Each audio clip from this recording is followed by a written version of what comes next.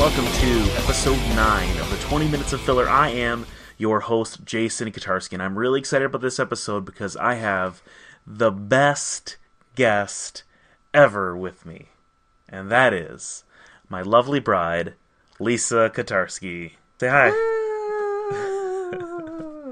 Hello. Awesome. So, I thought it would be fun to have Lisa on the show because we like to play games together. And I wouldn't be the geeky gamer that I am without my lovely wife introducing me to the hobby. So a little bit before I got into gaming, she married this punk rock guy, and she was a nice church girl, and I was kind of planning on living in a van down by the river and making music. And we fell in love, and I thought, hey, I want to do more than just live in a van down by the river. You're talking a lot. I am talking a lot. I'm setting the stage, okay, for our life. Van down by the river. And we decided that, we would get married and do that whole thing. And now I want to talk a little bit about kind of Lisa's journey with into gaming, and then how I came to get into gaming. So tell me a little bit about your kind of game history. Well, I grew up playing Candyland and Chutes and Ladders, and also Scrabble with my dad. Yeah, lots of Scrabble games with your dad. I am horrible at Scrabble, but whenever you and your dad get out the Scrabble board, which hasn't been in quite a while, but when you do, it's a serious affair that I don't want anything to do with. You just gonna have daddy-daughter time for that one. Yes, we used to also play Racco at my grandparents' house and Rummy. Well, even you guys, I remember your grandparents had Michigan Rummy too, like the one where you put chips into the Tripoli or something like that? My parents, yeah, Tripoli. Parents also, okay. Yeah.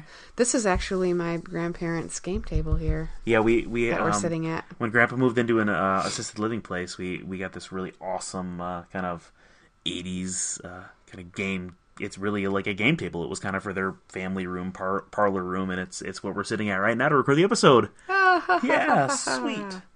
So then I went to college, and you partied way too hard to talk about on the show, right? Totally. I was like the biggest partier ever. Totally not. Where'd you go to college?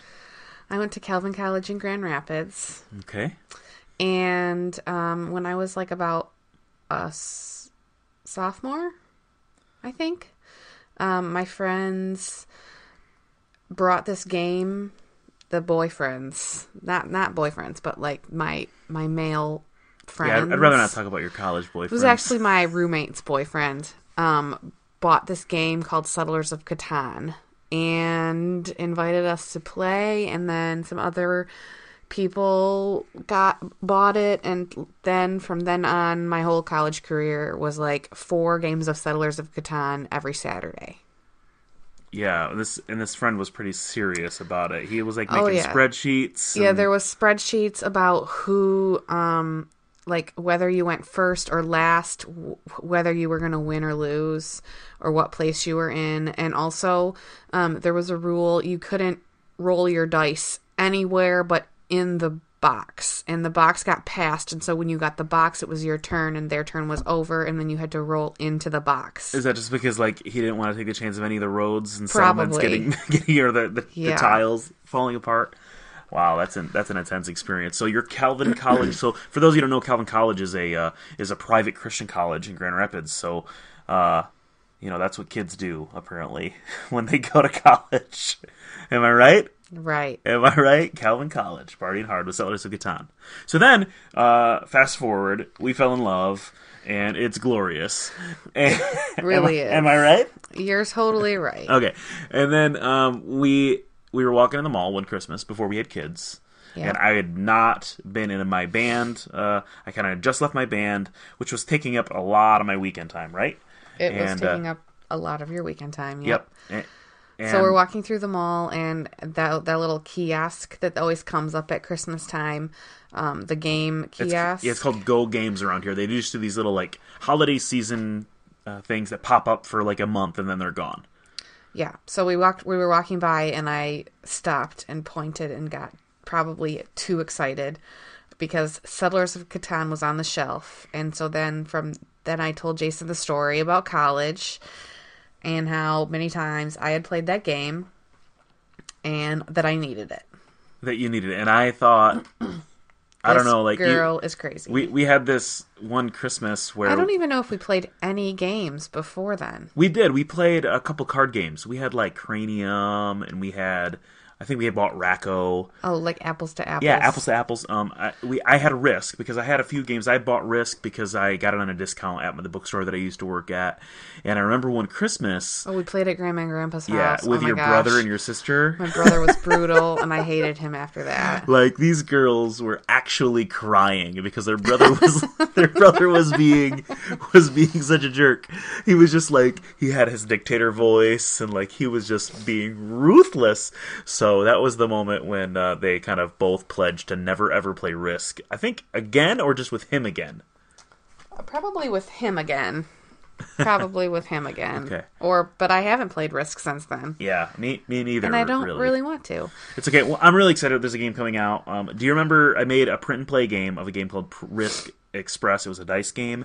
These little cards. Yes. That's being re-released with a new theme. Ooh. Yeah, it's cool. It's called Age of War. It's like a Japanese kind of theme that Fantasy Flight's putting on. It's going to be around a $10 or $12 game. So there's only a tiny bit of sarcasm when I'm talking to my husband about games.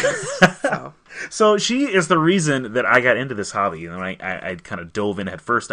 We took Settlers Catan home, and I was skeptical, and I thought my wife was a geek, but I knew that because she went to a conservative Christian college in Grand Rapids, and but I knew she was cool because she married a punk rocker. So and not all Christian conservative people are geeks. That's not what I'm...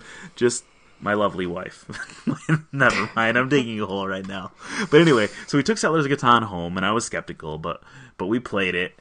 And who did we play it with? I don't remember for sure. I remember we had my the singer of my band over and his wife at one point, and we played it. Oh, yeah. Nick and Lindsay.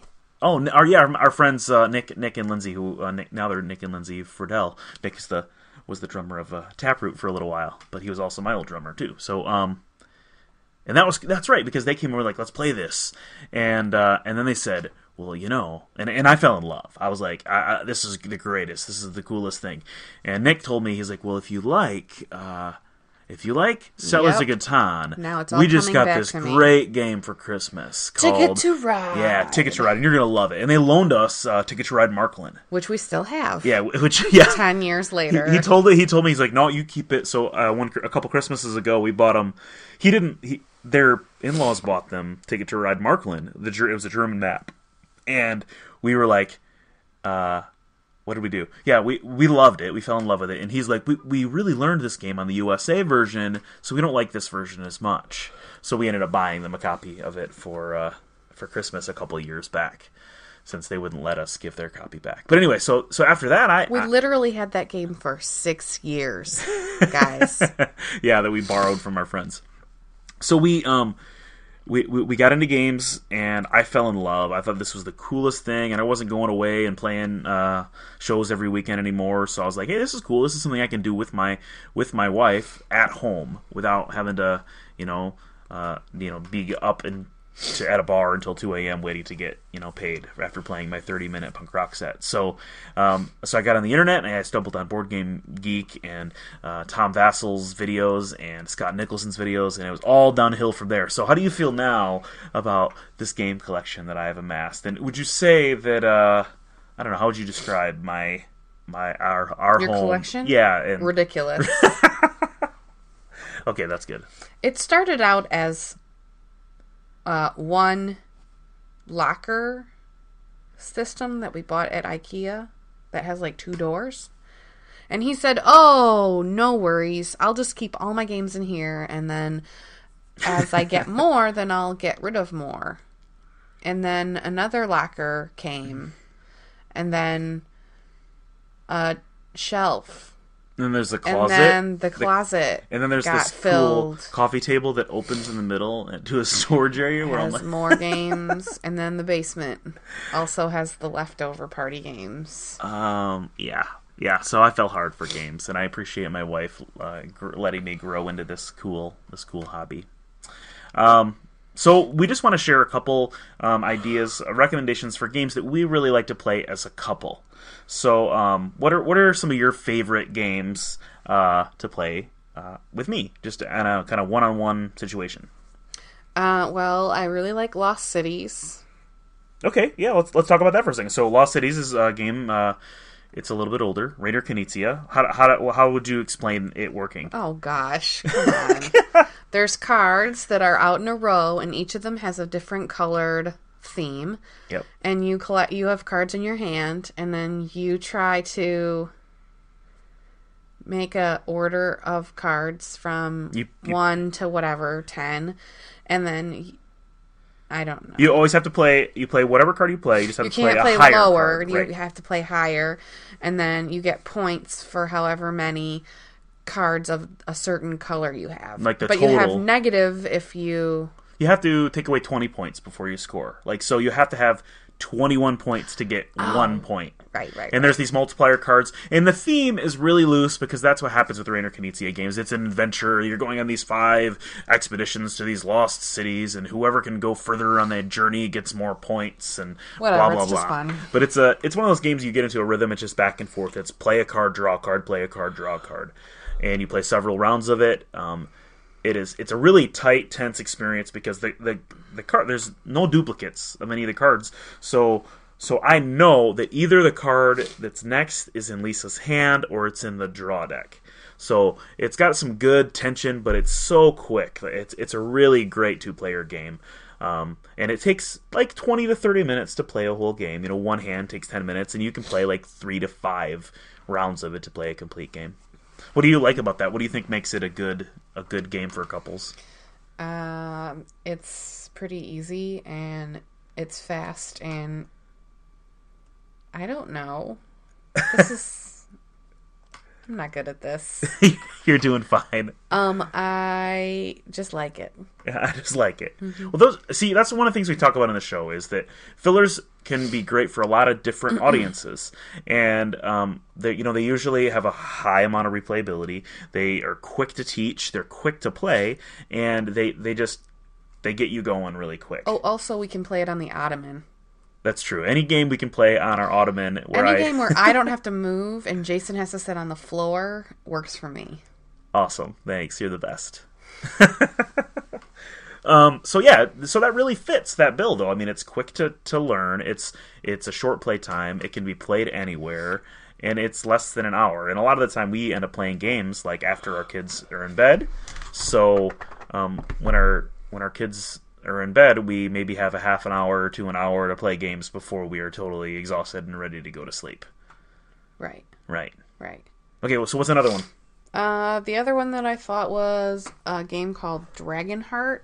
Yeah, Dragonheart is a game by Rudiger Dorn, and want to talk about that one a little bit? Sure.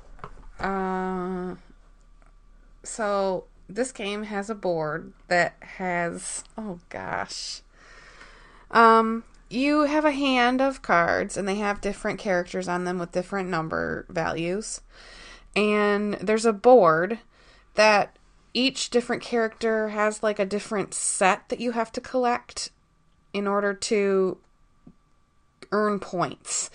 And so like you collect 3 of one character, and that means that you get to pick up another pile that has points in it. Or you pick up a pair, or you lay down a pair of a character, and you get to take another pile. It's the board, it's a fantasy theme, so it's like you're all adventurers. Like there's treasure and gold and dragons. I love adventure. You love adventure, which this is one of the surprising things is like it's such a fantasy art style and a fantasy theme that I would assume that like that was a little much for you.